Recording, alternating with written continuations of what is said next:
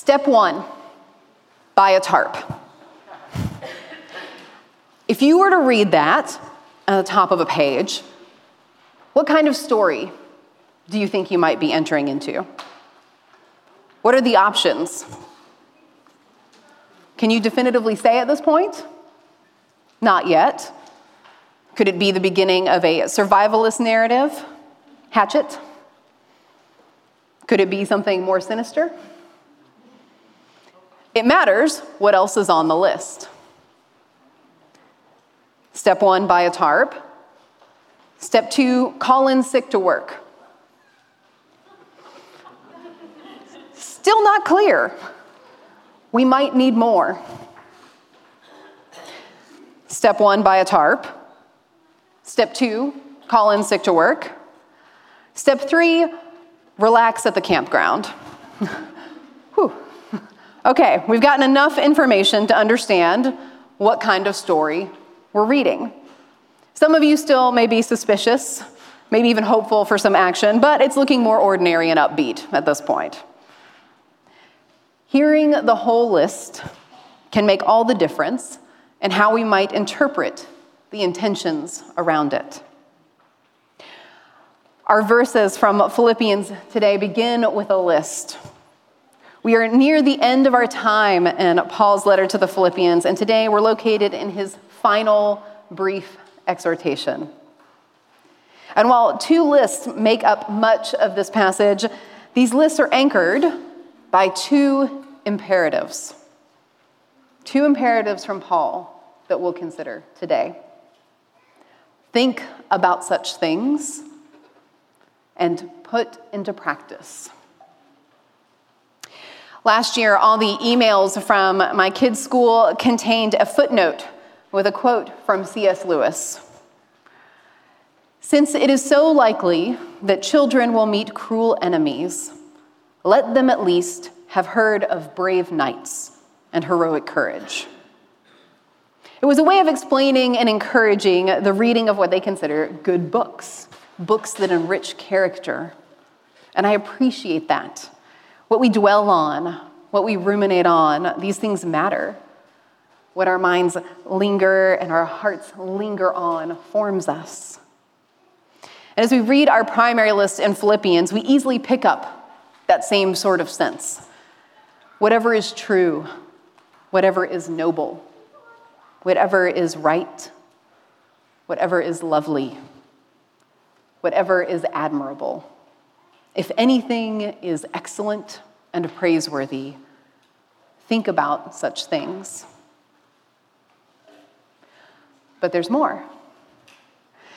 This list Paul gives the Philippians, it isn't a distinctly Christian list using primarily Christian or Jewish terms. In fact, it's a list of Greco-Roman virtues. It's a list of the values that the Philippians were raised on, values that preceded their engagement with the gospel and are upheld in Philippi. Of course, they are aspirational to any culture that upholds them. Just because Philippians broadly find truth honorable doesn't mean it is inherently a truthful society. That said, these are the esteemed values of their culture. What words come to mind from your upbringing or life that if Paul were writing to you, he might say, whatever is blank? From around the world, there are a variety of virtues.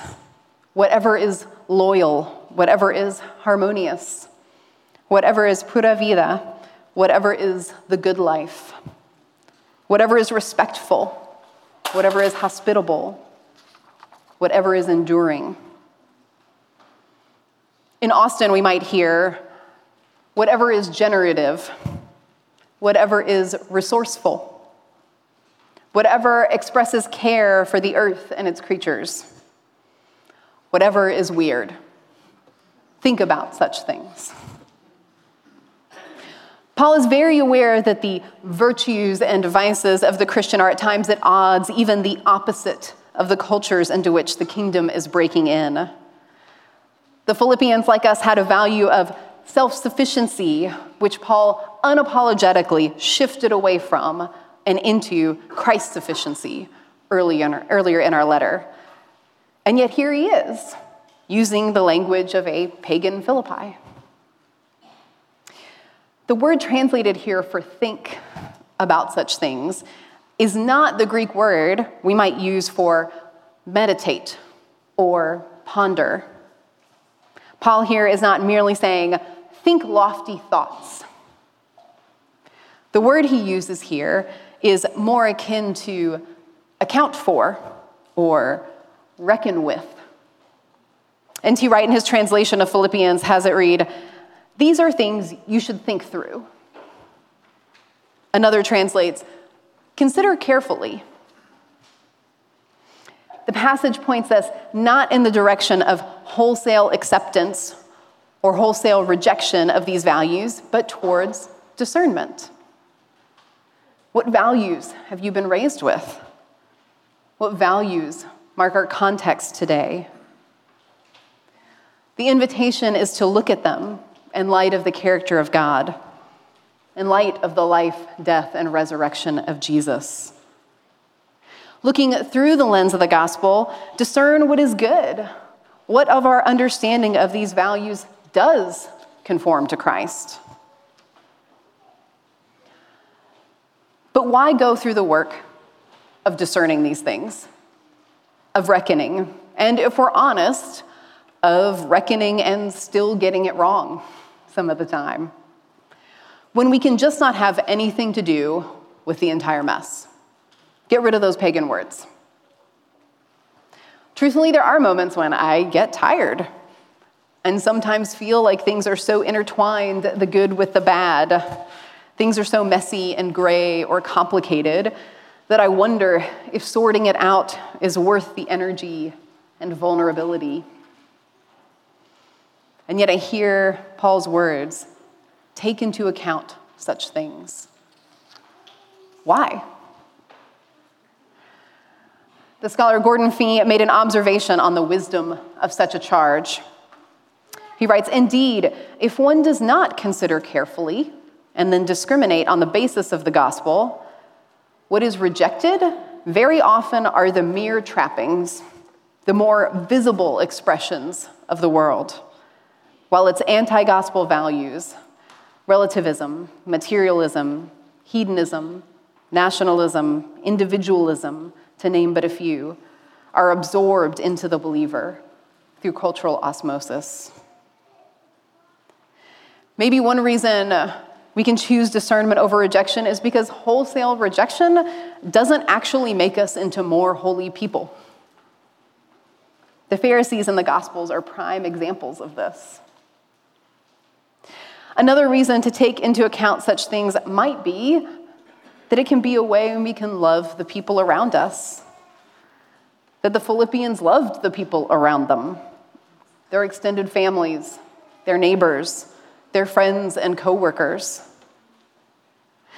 As the Christ followers in Philippi think through their values, particularly the ones they have in common with their new faith, they're able to find places of meaningful overlap, places where meaningful conversation and relationship can actually exist. Discernment allows us to engage meaningfully with the people and the world God loves, to come shoulder to shoulder with people who share proximate loves without diminishing or displacing our ultimate love. And when we're tired, or maybe afraid, we're tempted towards wholesale rejection or wholesale acceptance of the cultural values around us, rather than the humble, ongoing labor of discernment. But when we forgo that labor, we miss out on not just the holiness we desire, and not just the ability to love well those around us, but we miss out on knowing the God of peace, who will be with us as we discern. Discernment is a meeting place for us and God. And when we forgo discernment, we forgo engagement with our wise and loving Creator. What values do you hear or see in your place of work, at your school, amongst your friends or family? Consider carefully these things in light of the gospel, in company with one another and the Holy Spirit. Paul also invites the Philippians to put into practice whatever they have learned or received or heard from him or seen in him, our second list. If you haven't been with us, it might be helpful to recapture a little bit of what have they experienced in Paul. They've experienced his embrace of others and his embrace of suffering. They've experienced his hospitality, even though he was the stranger, the outsider. They've experienced his understanding of God, both in his teaching and in his actions. These themes of imitation, of looking to the example of others, are not new in Paul's letter, nor are they new in our sermon series. About 3 weeks ago, Father David asked the question, who in your life helps you to love Jesus? And just 2 weeks ago, Father Jonathan asked the question a different way. He said, who is the flesh and blood person in your life that helps you live strangely, helps you embrace suffering? And those are really good questions. And I will just add to them, just from a slightly different angle, another one in the same vein. Who are the friends that aren't going to protect you from the cross, but are going to help you carry it? Who are the people around you who have taken up their cross? It's not always easy to see. You can't look around this room and tell who's taken up their cross or not, who in our midst has done this. But it's good to know and to have eyes to see, to look around, to ask questions, to get into relationship, and figure out who are the people who have made choices or embraced a situation they didn't choose that lock them in to depending on Jesus. In his book, Being White, Doug Schopp uses the image of a roller coaster to talk about this experience of this locked-in phenomenon with regards to race. And we'll expand it a bit, but imagine we are all on a roller coaster. Picture whatever kind you want, the one where your feet hang or you're sitting. But for our purposes, it's a roller coaster of kingdom citizenship, replete with the benefits of gospel friendship, but also the certainty of suffering and displacement. The roller coaster is slowly ticking up that intimidating first ascent. This is slow and it's clunky. You might rock back as it inches forward. And some combination at that point, if you've ever been on who here has been on a roller coaster? I assume most of us are well-versed in this, yes. And some combination of anticipation and dread begins to build in your stomach with each tick. But next to this particular roller coaster is a set of stairs. And the picture Doug paints is that if you have some kind of privilege, it could be ethnic, it could be economic. For Paul, it might be his Roman citizenship or his education or something from his earlier list in chapter 3, his reasons for confidence in the flesh. But if you have some kind of privilege, you have the option to say at any point up that ascent, nope, I'm out, and exit the ride. When we're tempted to imitate the happy people, the most successful, or the people who seem to make it look effortless, I want to invite us to turn our attention to the people who have made gospel choices to lock themselves in, to that roller coaster of kingdom citizenship, to taking that ride, locking themselves in and don't take the stairs. To turn our attention to the people who have chosen to depend on Jesus and to worship when they didn't have the choice but to be locked in. I'm sure many of you find yourself in those situations today where you feel a bit locked in and there's something you cannot get out of. These are opportunities to make the choice to worship. Find people who make the choice to worship in those spaces. The people who are locked in may not have the kind of life you dream of, one that photographs well or is the serenely pastoral life we imagine some have. We remember Paul is saying, imitate me from prison. Our dreams may need reconsidering. Think about those things. Who are the friends you have, or friends you can make, who aren't going to protect you from the reimagining of those dreams, who will help buckle you in, and who will ride next to you? Who are the people who have been on the ride that you need to learn from and imitate? On the night before his crucifixion, Jesus washed his disciples' feet.